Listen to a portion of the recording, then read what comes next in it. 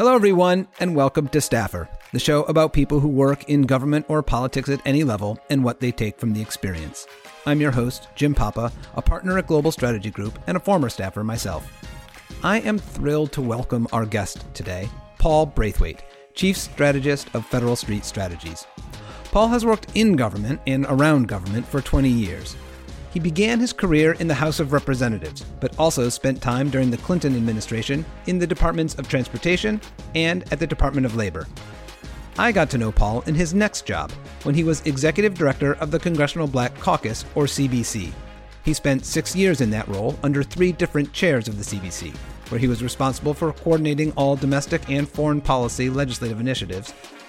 To know Paul is to admire him. He represents just the highest levels of professionalism, substantive expertise, political know-how, and calm under pressure. He is also unfailingly gracious and friendly and interested in people. I am far from the only person that feels this way about Paul.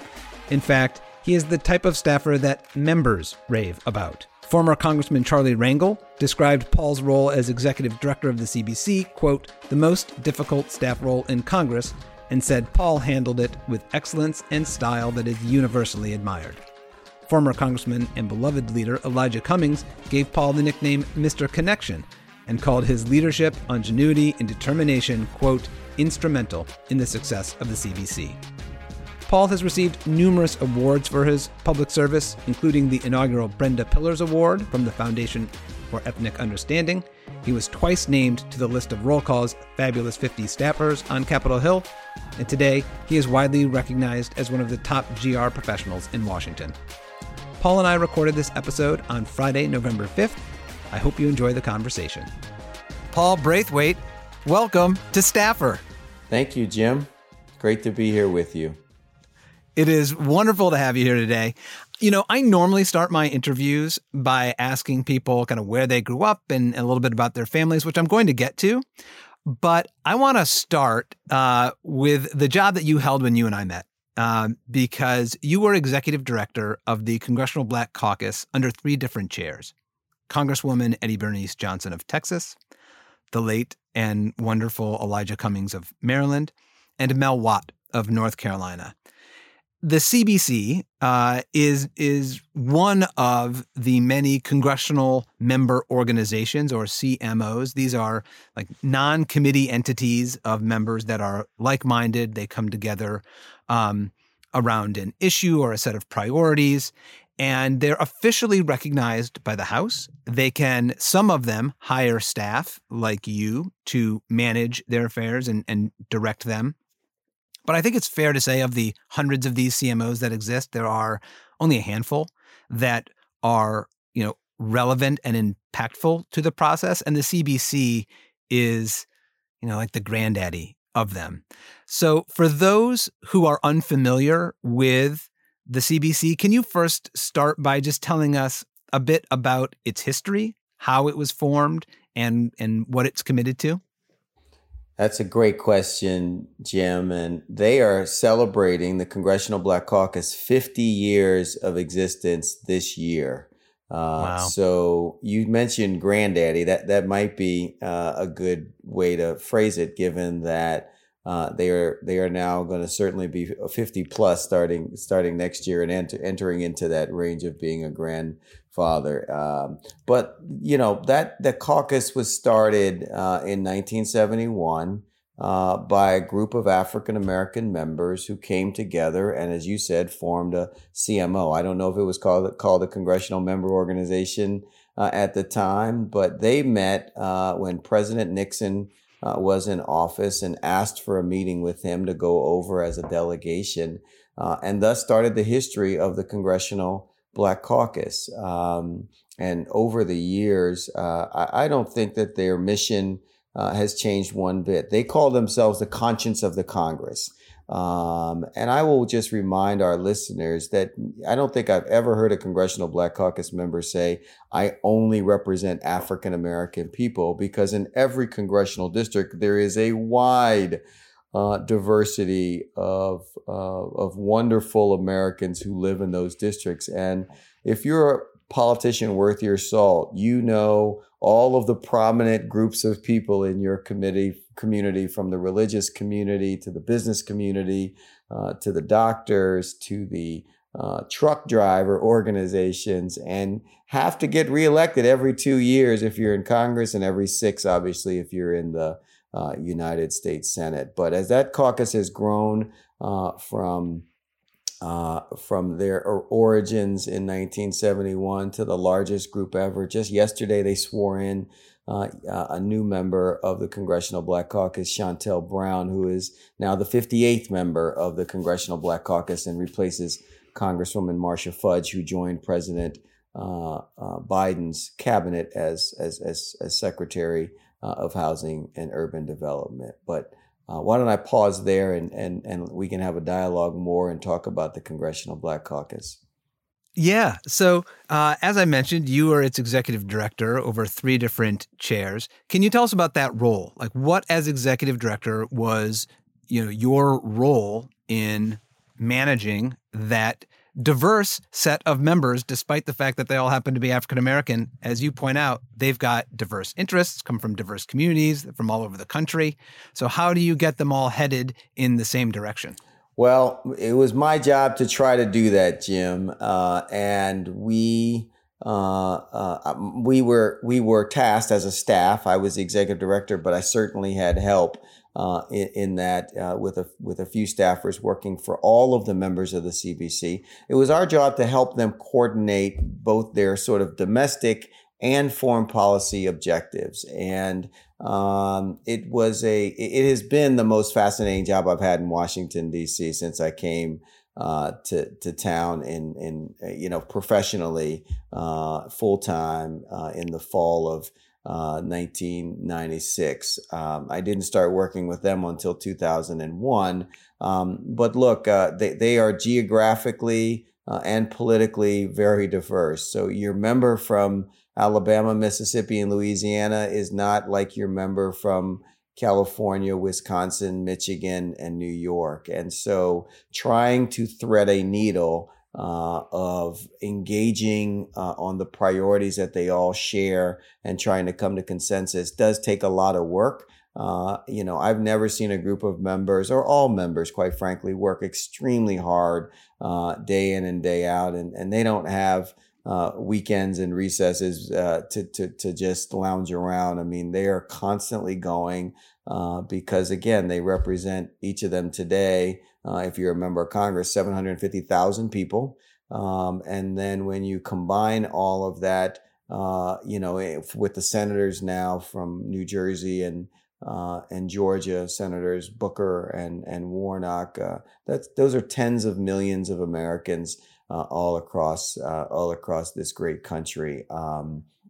And, the job was, every day I used to say it's not Groundhog Day, because it is a different task and it was a different set of issues that you were dealing on day to day. Again, from healthcare to education to transportation. A foreign dignitary is coming to town and now you're working with an ambassador's office. It was just fascinating and I enjoyed it very, very, very much. Well, and to your point that, the members of the Congressional Black Caucus, like other caucuses, they too belong to other CMOs, right? So within the CBC, you also have New Dems and Blue Dogs and progressives. And one of the tools for getting people all in this same direction is meeting in person. And the Congressional Black Caucus has a weekly meeting. And for those who are unfamiliar with Capitol Hill, certain meetings sort of contribute to like the rhythm of Capitol Hill. These can be caucus or conference meetings, lunches, but when those groups meet, they are sort of turning points in the week on, okay, what is the membership thinking? Therefore, what are we able to do this week or next week based on conversations that are happening in these meetings? Can you give us a window into that weekly CBC meeting, sort of what happened and what the feel was like? Well, those were amongst the most fascinating times on Capitol Hill for me. As you said, the caucuses meet regularly, or at least the CBC meets regularly. It was Wednesday at noon every week. They met when Congress was in session, and it was scheduled to be a 2-hour meeting. And the way I would characterize it is they would have their agenda, and then there would be outside interests who would want to share their agenda with the members as well. And when I say outside interests, these could be leaders of cabinet agencies, the president's cabinet members. It could be other members of Congress, other members in leadership, senators and the like, all talking about different policies that they would like to share with the members of the CBC. I could imagine now at a weekly Wednesday CBC meeting, for the last several weeks, they've been talking about Build Back Better and the bipartisan infrastructure framework, and engaging with Secretary Buttigieg and Secretary Fudge and Secretary Granholm, all secretaries of various cabinet departments. Obviously, Mr. Buttigieg at Transportation, Ms. Fudge at the Housing and Urban Development, and Ms. Granholm over at Energy.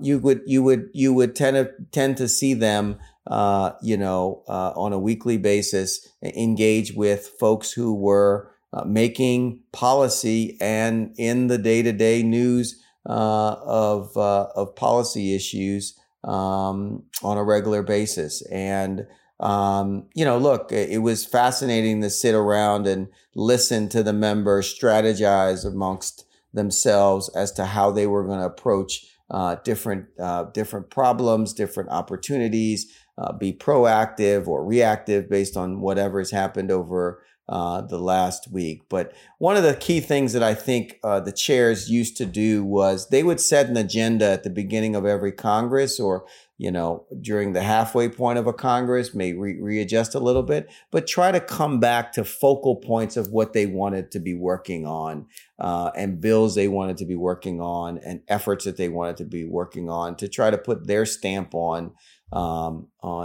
policies that Congress was considering. Well, as I mentioned, you worked for 3 different chairs, all of whom are great members and such impressive people. But I do want to ask you about one of them, and that is Elijah Cummings, who passed away in 2019. And after he passed away, Speaker Pelosi said this: "In the House, Elijah was our North Star. He was a leader of towering character and integrity, whose stirring voice and steadfast values pushed the Congress and the country to rise always to a higher purpose." And just reflecting on my time as a staffer there, I was fortunate enough to be in many meetings with him. When he spoke, it landed differently than, other members. And I'm certainly, John Lewis had a larger public profile. That is, he was more famous, and for very good reason. But Elijah Cummings and he were very much, representative of that conscience that the Congressional Black Caucus was known for. I'm wondering if you could speak about Congressman Cummings and what you learned from him. Well, I learned so much from him, Jim, and I take so many lessons that he shared and lived his life sort of following. He had, as you said, words that would come together that when you heard them, you were like, "Huh, that makes sense." But he always used to talk about your pain leading to your passion, then leading to your purpose. And all of us in our lives have had, stumbling blocks and things that have called us pain that then turn into passions. His was around, helping the people of Baltimore and helping the people of our country, and do better, which would then turn into what is your purpose, or what his purpose was in life. But he always would talk about the fact that we don't have much time, so we don't have time to waste. And he was always he was always in a hurry, and perhaps it was because he knew he was not 100% well. And he was like, I'm going to use every minute of every day to try to make people's lives better. And that's what he would constantly come back to. And, he told me one time, when we would propose ideas and meet with him on a weekly basis, Doug Thornell, who's a friend of yours and now works here in town at one of the public relations firms, and Jewel James, who is now here in town as well and works at one of the big banks, doing great work, and Doug is doing great work as well. We would all gather with him and we would present him with ideas. And after coming out of our Wednesday meeting, we would talk about what we would do for the next meeting and the like. I remember him telling us that, 90% of the stuff that you guys want to do is really good. The other 10% is going to get me in a lot of political trouble. And we probably can't go that far, but he would always lean into problems and issues. And there are great stories I could tell you. One of them was when he formed this interesting relationship with Roger Ailes, the former president of Fox News. And you may remember, and this is going back a long time. This is back to 2004. We worked for him in 2003 and 2004. The CBC did a presidential debate, and we did a presidential debate on Fox News.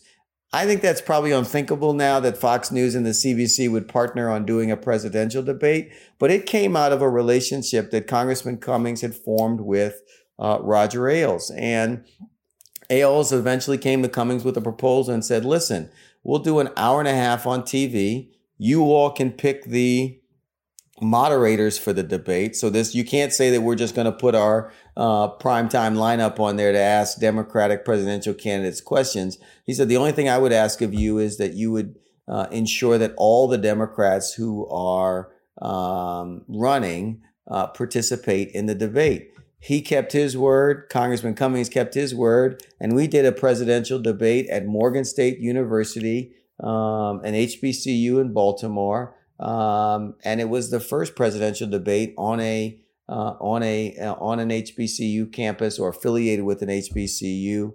And I still remember Congressman Cummings then, having a conversation with a reporter at USA Today that landed him on the front page of the USA Today newspaper, advancing a CBC debate where we were able to have our own debate about issues that were important to the country, but issues that were important to the African American community. I had forgotten about that, and it really is illustrative of Congressman Cummings, both in his willingness to do ambitious things. Also, it is impossible not to like Elijah Cummings. To be around him was to like him. And as a staffer, and politics generally, there is this balance between doing what you think you can do to win and doing it the right way. And, he was always a voice for making sure you're doing both, right? Never let the angel on the shoulder that is whispering to you to do, the wrong thing. Never let that be what, contributes to a victory. You got to do it the right way as well. Let's take a quick break for a word from our sponsor. This podcast is brought to you by Wash U at Brookings, executive education for those who work in and with government. Wash U at Brookings believes leadership development begins when you embrace a service-oriented, purpose-driven life. Become a leader equipped to make a positive and principled difference in your organization, community, and society at large. Find out more about Wash U at Brookings at olin.wustl.edu/seminars. That's olin.wustl.edu/seminars. Let me ask now about you. So before you ever got there, and as you mentioned, it wasn't your first job in politics. I want to know more about your growing up. Where did you grow up, and what was family life like? Yeah, well, I was born in Washington, D.C., so I feel like I've come back home. I was born on the campus of Howard University when my mom was working on her PhD there. And we stayed here until I was 4 or 5. And then we moved to Delaware, where she got a job working at Delaware State University. It was Delaware State College when she went there, and later now has become Delaware State University. So I grew up in Delaware. I went to school K through 12 in Delaware. I went to college at Delaware State University. I got my first job working for Tom Carper when he was a member of the House. So that should tell you how long ago that was, because he has since served as governor and now has served in the United States Senate and is now in his 4th term serving in the Senate. But when I was in undergraduate, I got to spend the summer working as a LBJ intern for Congressman Carper, then Congressman Carper.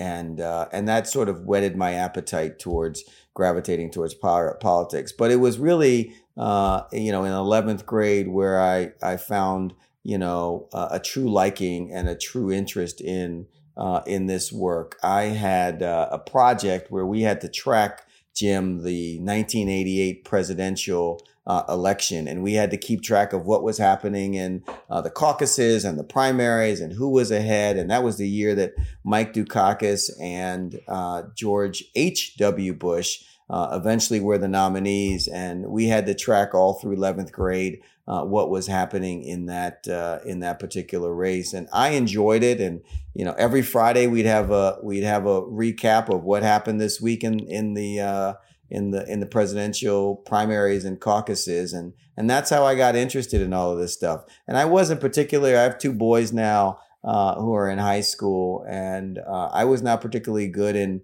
chemistry and biology and the sciences. And so I was thrilled that there was, politics and something like this that I gravitated to. My mom, to help me track what was going on, our local paper covered it a little bit, but didn't cover it a lot. My mom bought me a subscription to Time Magazine, and I started reading Time Magazine, and I started following along through that, what was going on. And if we drove now from here, Jim, to Dover, Delaware, you could still go to my bedroom, and over in the corner are a stack of Time magazines from the late 80s and early 90s that are about 3/4 up the wall. And one of the more fascinating things that I did is when President Obama, who also was a member of the Congressional Black Caucus, joined the caucus, and there was a big to-do about his joining the CBC and becoming a senator after Carol Moseley Braun had been a senator when she served in the early 90s. He joined in 2000 and 2005. There was a story in Time Magazine when he became the president of the Harvard Law Review. He was the first African-American president of the Harvard Law Review, and Time Magazine had a little write-up of him in the back of the magazine. And I went and did a Google search and found out what the date was. And next time I went back home, I went through my magazines, and sure enough, I had a copy of that magazine. I obviously don't remember reading it when it happened. I may have, I just don't remember reading it. But the fact that I could go back after he got elected to the Senate and see and go back and find, a magazine from 15 years before that, still there in pretty good shape was just fascinating. But I still remember when he came to the caucus, and he's one of the people that I would tell you would come from a week to week basis. And when he was running, he came and he said, "I'm running for the Senate, and I look forward to joining you guys as a senator in the CBC in a few months." And everyone was like, "Right, okay, good luck. We're really behind you, and we hope you win. And great that you're running." And lo and behold, not only did he run, he ran, he won, and obviously he became president. Oh boy, there's a lot to follow up on there. I just want to say, I hundreds of miles away was also reading Time magazines along with you. That was my portal, and I really loved learning about current events. I didn't, connect the dots that I would like a job or a career in public events until, much later. But this is a business that if you like current events, man, there's so much, it's a feast, every day. So after Delaware State, you went on later, you got a master's in public policy from Duke, along with a law degree from Duke. And I understand, I know that you ended up at the Department of Labor during the Clinton administration, working for Secretary of Labor Alexis Herman. But how did that transition happen? She called it persistence. She said, "I like your persistence, Paul," is what I always remember her saying. Yes, I did go to Duke and I did do both public policy and law school. But what I like to say about my experience there are two things. Number one, the Woodrow Wilson Foundation out of Princeton, Jim, had a fascinating program called a Public Policy Fellowship, the Woodrow Wilson Fellowship Program. And I applied for that, got to do it, went to Berkeley for a summer. And the deal on the program was, and the goal was to try to encourage more people of color to get into public policy and do advanced degrees in public policy after undergraduate. The deal was if you completed the program for the summer, you had an opportunity to compete for a fellowship, which would pay for your graduate education. And I won the fellowship, completed the program at Berkeley, went to Duke to do the public policy school. I had always wanted to do law school, so I stayed on and did law school. But I like to tell people I got 2 degrees from Duke, a lot of debt after law school, but I also found a beautiful wife while I was there. So the deal out of Durham was pretty good for me. I enjoyed my time my time there. But fast forward, I came to DC after grad school and law school and worked at the Department of Transportation before I went over to labor. But I knew I wanted to do politics. And I was told that, you got to learn something substantive about something. So I went to DOT and did a great little honors program there where I could move every 3 months to a different agency within the Department of Transportation. I did Coast Guard, I did FAA, I did highways, I did all these different things every 3 months. I was moving around, kind of like an internship on Capitol Hill where you learn a little bit and you just keep on going. But great relationships, great opportunities, wonderful people I met. But I wanted to do politics. So I gave up my civil service position for a political position. And I had met Secretary Herman at the convention in Chicago in 1996. And I had followed her career and I knew she was a very prominent person. And I remember meeting her at the convention and telling her that I was coming to Washington and I wanted to work for somebody like her. And she said, well, contact me when you come to DC. And we'll try to be helpful. But the first thing we got to do is win this election, in November. Well, they won the election and fast forward, I tried to stay in touch with her and I'd send her my resume and I would see her at events and I'd say, hey, look forward to work with you. Once she got confirmed, she kept her word, Jim, and she brought me on as a special assistant to the secretary. Looking back, I didn't realize how important that was and how wonderful that opportunity was to be able to work directly with a cabinet secretary every day.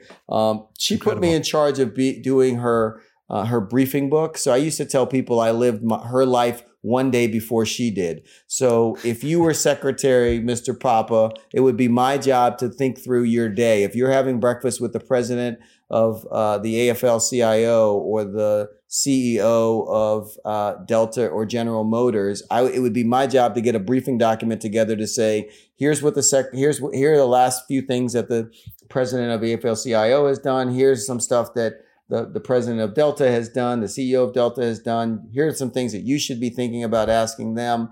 If she was giving a speech, I had to work with the speechwriter. If she was doing an internal meeting with her sub-cabinet leaders, I'd have to figure out what was on the agenda for that, put it all in a book and get it to her so she could be prepared. And some people said, wait a minute, did you really go to public policy school and law school to do that?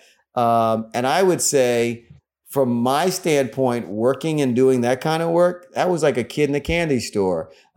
She got to go, when she was going over to the White House to do a cabinet meeting with the president, I got to see the agenda and I got to see who else was there. And, I would also get the briefing book back at the end of the day. And so sometimes there would be notes in there or a nice little card that said White House on it with a seal. And, it was just fascinating experience. And, again, you just felt like you were really a part of stuff that you were reading about in the newspaper, in the Wall Street Journal or the Financial Times or the Washington Post. And it was just a great experience. But shortly she told me, after I did it for about a year or so, she said, look, you got to now go learn the department a little bit better. And I want you to go to work at one of the sub-cabinet agencies. And, I didn't want to move from the secretary's office because it was such a great perch and everybody had to come to me and I got to see everything. But it turned out to be a great opportunity. She had me work with a gentleman by the name of Bernard Anderson, who was an assistant secretary there. And he had worked at the Wharton School at UPenn and had been a tenured professor there in business and just was a wonderful, wonderful mentor, teaching me the agency, I worked in an agency that did employment standards, so wage and hour issues. And every first Friday of the month, Jim, is Jobs Day. Today is Jobs Day. And I got to say that, we got some great numbers today, 531,000 new jobs created in the month of October. So it looks like hopefully we're coming out of this pandemic and getting a little bit of mojo back again. But why don't I pause there since I feel like I'm filibustering and working the United States Senate. These are great stories. What a window into the Secretary of Labor and just leadership positions generally to be compiling that book. To your point, you get to see everything the Secretary is seeing the day before, and you also learn how dialogue at that level happens. So I can see where that has served you well throughout your career.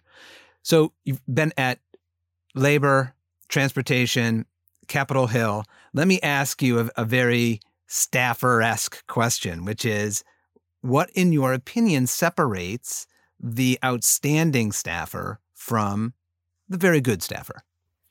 That's a good question.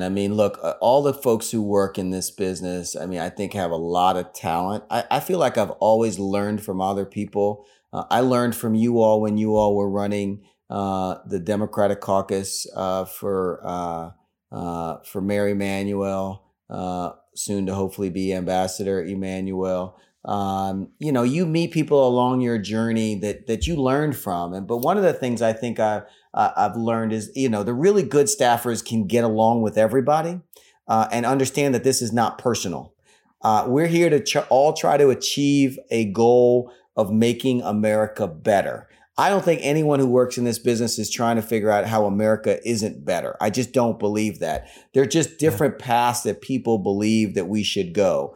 Some believe let's decentralize everything. Let's get government out of the way and let's let the market handle it. I don't think that that's probably the best route, but some people believe that. Others believe that, government should be involved in everything. I don't believe that either. The balance comes from the good staffers engaging with one another and making the place work and function. Some of the best experiences I had was when, and they did away with this, you could go on trips with other staffers, Democrats and Republicans together. It's kind of hard to not like people when you get to know them personally and get to meet their family and understand their kids and the same things you're going through, they're going through, and the bond develops. And so you can call people around this town where folks are just like, well, how the heck do you know, Bob Dole's, head of trade, lead trade staffer? Well, we went on a trip out west of Seattle to go check out the ports. And we had a great time. We had lunch and dinner. It turns out he has family in Dover, Delaware too. And we went to the same high school. And, we need you to put out a statement that says that bill is a bad bill. Well, can I call Jim first and ask him what the goal was before I go out there and do that? That's the kind of, relationship building that you have to have that I think separate the great staffers from the very good staffers. And again, if you're willing to listen and learn and follow, I think everyone can be a great staffer. But I think, I see the ones who differentiate themselves are the ones who, again, try to get along with everyone and take the extra step, learn the substance, learn the process. But also are willing to say, you know what, I don't have all the right answers and my boss is not always right. And so I may have to go tell Congressman Watt or Congressman Cummings or Congresswoman Johnson or whomever your elected official is, hey, we're not on the right side of all of this. And here are 3 things you probably should know before you go out and make that statement, Congressman. And you have to be confident enough and did your homework enough to be able to do that. Because the member will come back and thank you and say, you know what, I almost stepped in it, but the fact that you were willing to share this with me and did your homework, it was of value. Yeah. Oh, so well put. This podcast is brought to you by Wash U at Brookings, executive education for those who work in and with government. Learn the art of handling problems with single courses delivered as live, virtual, or in-person sessions, or with a certificate in public leadership, policy strategy, data, or supply chain. Explore your opportunities with Wash U at Brookings at olin.wustl.edu/seminars. That's olin.wustl.edu/seminars. Okay, back to the conversation. I want to ask you about an issue that Capitol Hill continues to struggle with, which is the diversity of the staffers on Capitol Hill. A couple of weeks ago, 2 associations that represent Black congressional staffers, both from the House and the Senate, released an open letter that called on Congress to change the way it thinks of and approaches hiring people of color. And just to give you some statistics that they cited, Black Americans make up about 13% of the U.S. population, but only 3% of senior Senate staff. And when you look at the chief of staff role in particular in the Senate, it is 2 out of 100. My experience on Capitol Hill, most of it was on the House side. And while the House staff is more diverse, the membership is more diverse.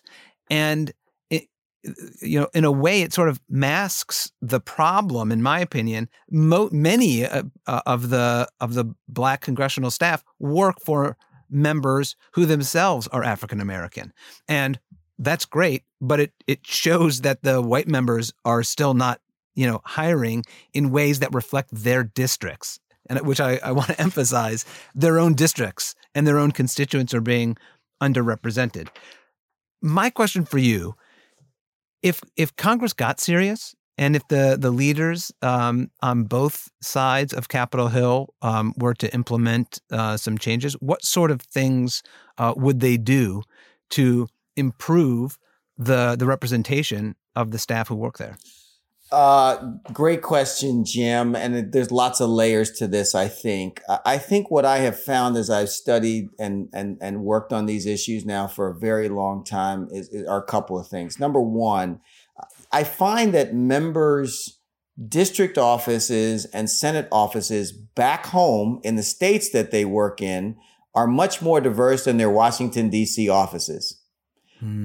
So it may be that your office in DC is not reflective of what your constituents look like, but your office back home in Detroit looks like the community of Detroit. So you have a Muslim population of your constituents who have a direct person in the Detroit office to talk to, and African Americans and Latinos. I have found and seen that those offices are really diverse. But when it comes to Washington, it could be the high cost of living. It could be the fact that, as you said earlier, some of these jobs you don't even know exist. And unless someone exposes you to it, and Congressman Cummings used to talk about exposure all the time, unless you're exposed to what happens and what the opportunities are, you don't even know what you're missing. He told a story about when he was first sworn in as a member of Congress. His father came to the swearing in, and after he was sworn in, his father started crying, and he asked his dad, why are you crying? And he said, now I know what I could have been, but I didn't have the opportunity.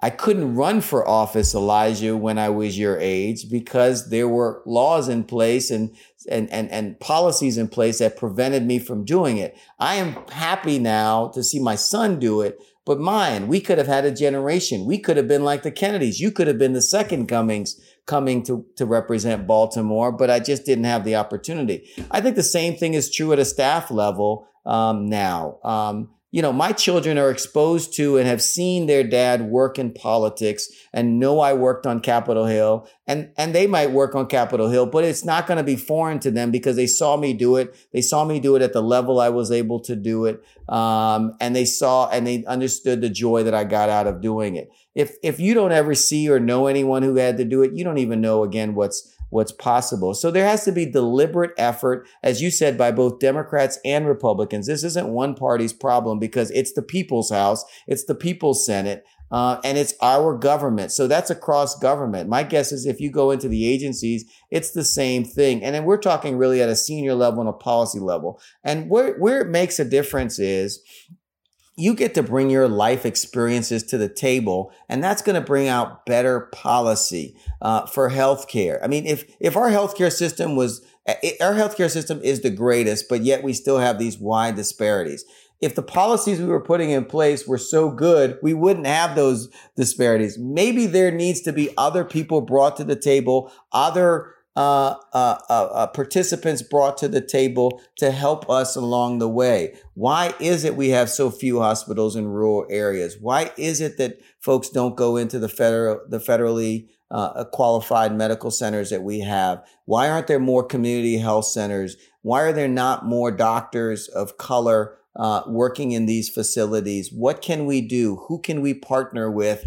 And who can we partner with to do it? If you bring people to the table, it changes it. As you said, two chief of staffs out of 100. My guess is if we looked at staff directors, it would be the same dismal numbers. If we looked at the professional staffs on the committees, same dismal numbers. Again, those are the key places where where decisions are made, where recommendations are made. And again, if you're not at the table, as some people say, you're then on the menu.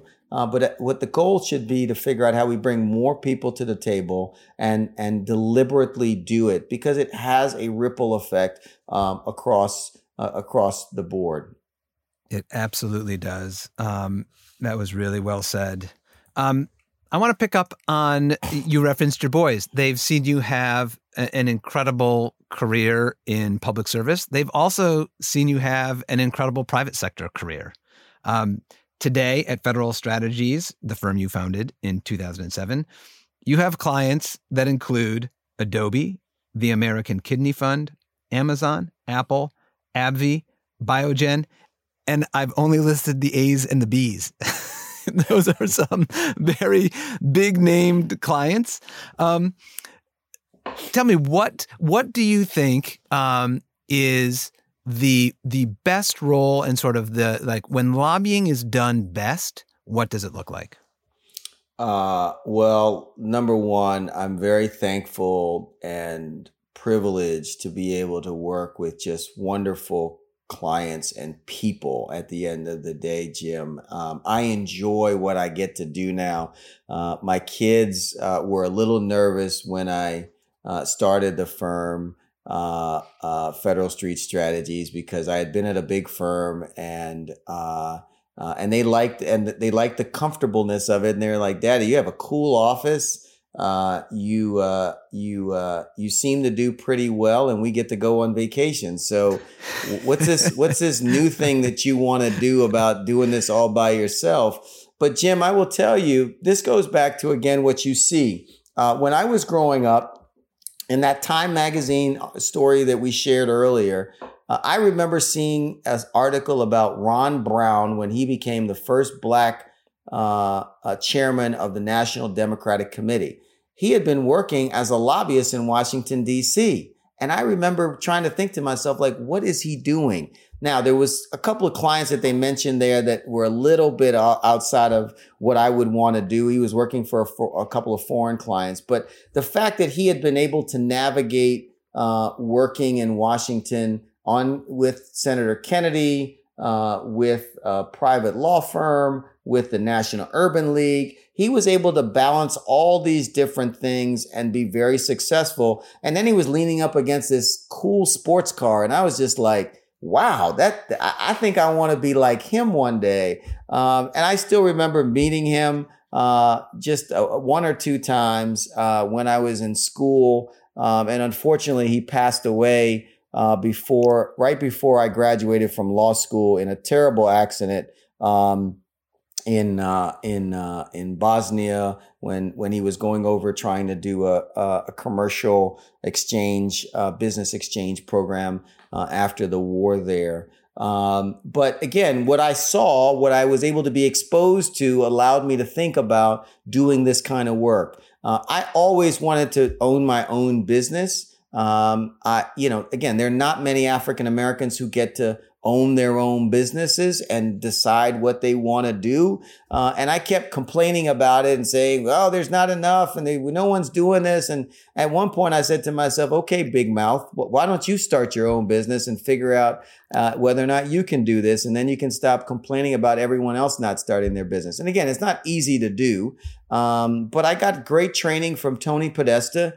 I learned how to do this. I learned how to do contracts. I learned how to manage clients. I learned how to do the filing of the lobby disclosure forms. All of those things I learned how to do at a bigger firm. And then I said I wanted to give a try at it. Some of those clients that you mentioned were clients that I had when I was at the bigger firm who followed me when I left and have just, I appreciate the confidence in which they've invested in me and the opportunities that they've given me. And again, my sons get to see it. And one of the funnier stories about this is my youngest, Jordan, is bigger than his dad. He's 6'3". And so he thinks he's going to be a basketball player in the NBA, and he just might be, because again, if you dream things and you see things, you may be able to do it just by sheer will.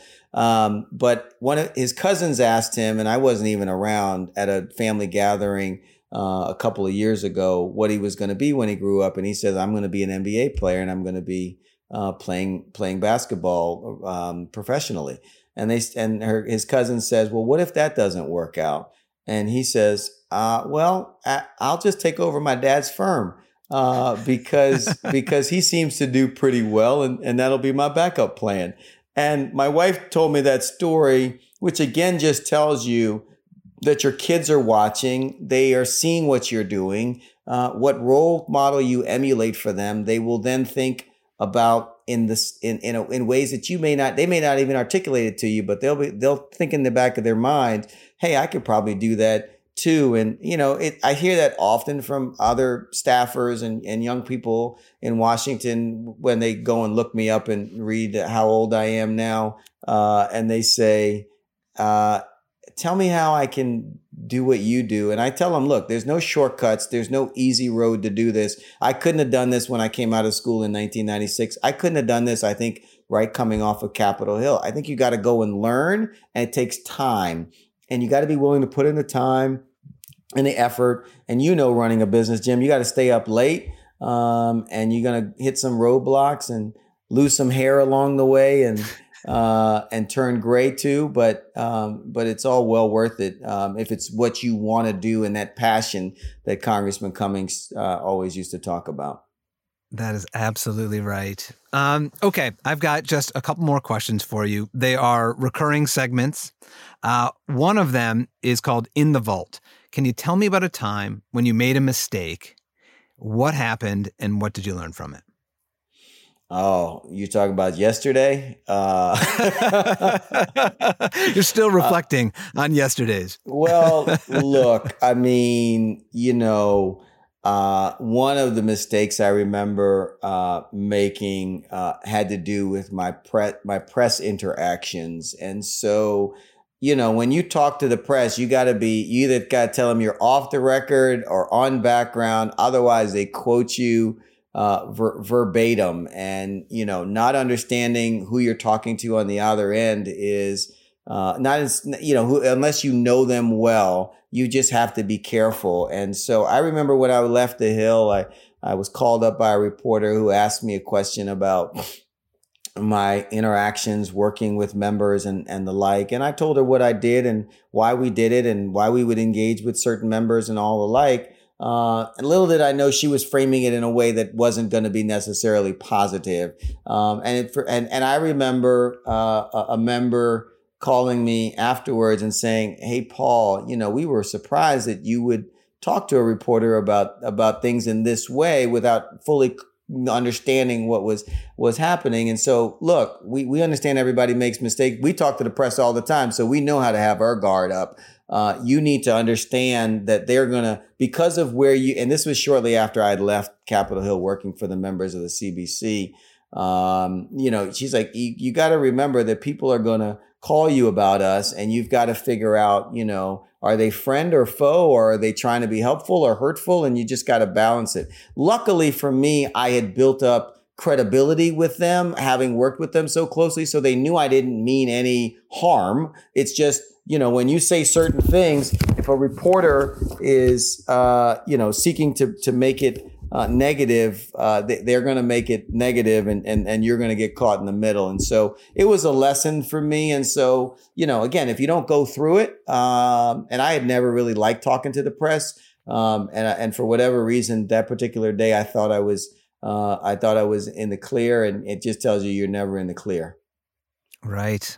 I've been there. Okay. Last question for you. If I could raise the money and build a Hall of Fame to staffers on the National Mall and fill it with the very best of the profession, who would you nominate for the Staffer Hall of Fame?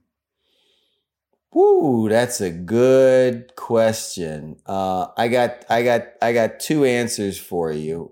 Great. Because we got the House and we've got the Senate. And I'll even throw in an administration Hall of Fame staffer. In the House, I think my Hall of Fame staffer would be Yelverton Watkins, who has been Congressman Jim Clyburn's chief of staff pretty much the entire time he has been in Congress, and is just a terrific strategist. And understands the politics, the business community, and the like. I know he's had dozens of opportunities to leave, but he is committed to the work that he has done. In the Senate, Sherrod Brown has a legislative director whose name is Jeremy Hikas, who is about as savvy a Senate staffer as you're ever going to meet. He is humble. He is smart. He represents his boss well. He connects the dots well, and is just really, really good. And my administration staffer Hall of Fame nominee would be Ted Kaufman, although he doesn't work in the administration now. He was Joe Biden's longtime chief of staff. And when President Biden became Vice President Biden, he nominated Ted Kaufman, or he recommended to Governor Minner that Ted Kaufman become senator. And I got to meet Ted when I was at Duke, Jim, and he would fly down and teach a class called The Congress every week. And it was the best class I took at Duke.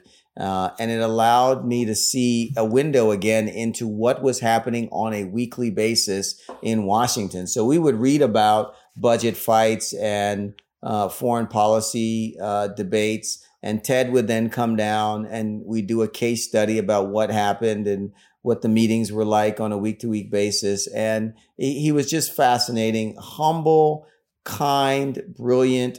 But he got to be a principal. So he was a staffer. He got to be a principal, and is now one of the president's closest friends and advisors. And Joe Biden has had a lot of friends and close advisors and chief of staffs and the like. But the fact that of all of those, he thought Ted Kaufman should replace him in the United States Senate after he had served there for 36 years, just is a testament. Now, I also realize that I just gave you three men. I want to make certain that everyone knows that there are women who could be and should be in that same Hall of Fame across the board. And my predecessor, Andrea Martin, who was CBC executive director, Joyce Brayboy, who was also a long-time chief of staff. And one of the chief of staffs in the Senate now that you mentioned is one of those two African-American chief of staffs. Jennifer DeCasper is Tim Scott's chief of staff, and is just a brilliant woman who can, again, put the pieces together, is not hyper partisan in any way, shape, or form, but does such a service for her. For her senator. So I don't want anyone calling me after this podcast and telling me that I just named 3 boys. No. I've got a lot of women friends who would probably outshine the boys in terms of a Mount Rushmore on the Mall in Washington. Those are all great nominations. They're all going in. You can have multiple ballots. And Paul, you'd be on my ballot sheet. And I am just so pleased and grateful that you gave your time and your stories and perspective to me and my listeners today. So thank you. Thank you, Jim. It is fascinating to see what you have built with this Staffer episode series, and the fact that you're giving voice to them is just amazing. And it reminds me of how we even got together. And right now, as we've been talking, Colin Powell's funeral is happening now, and he was another person that I met along the way, working for the CBC. And you saw my post. And we went from there. So thank you again for the opportunity, and look forward to continuing to stay in touch and engage with you. I want to thank you all for listening to the only show created for and about the people who work in government and politics at any level. I do have a quick favor to ask. Please follow, subscribe, and like the show on all of your favorite podcast platforms. Positive reviews are everything in this business, I'm told. And make sure to sign up for episode alerts at staffershow.com, and check out Staffer Show on Twitter, Facebook, Instagram, and LinkedIn. Thanks all.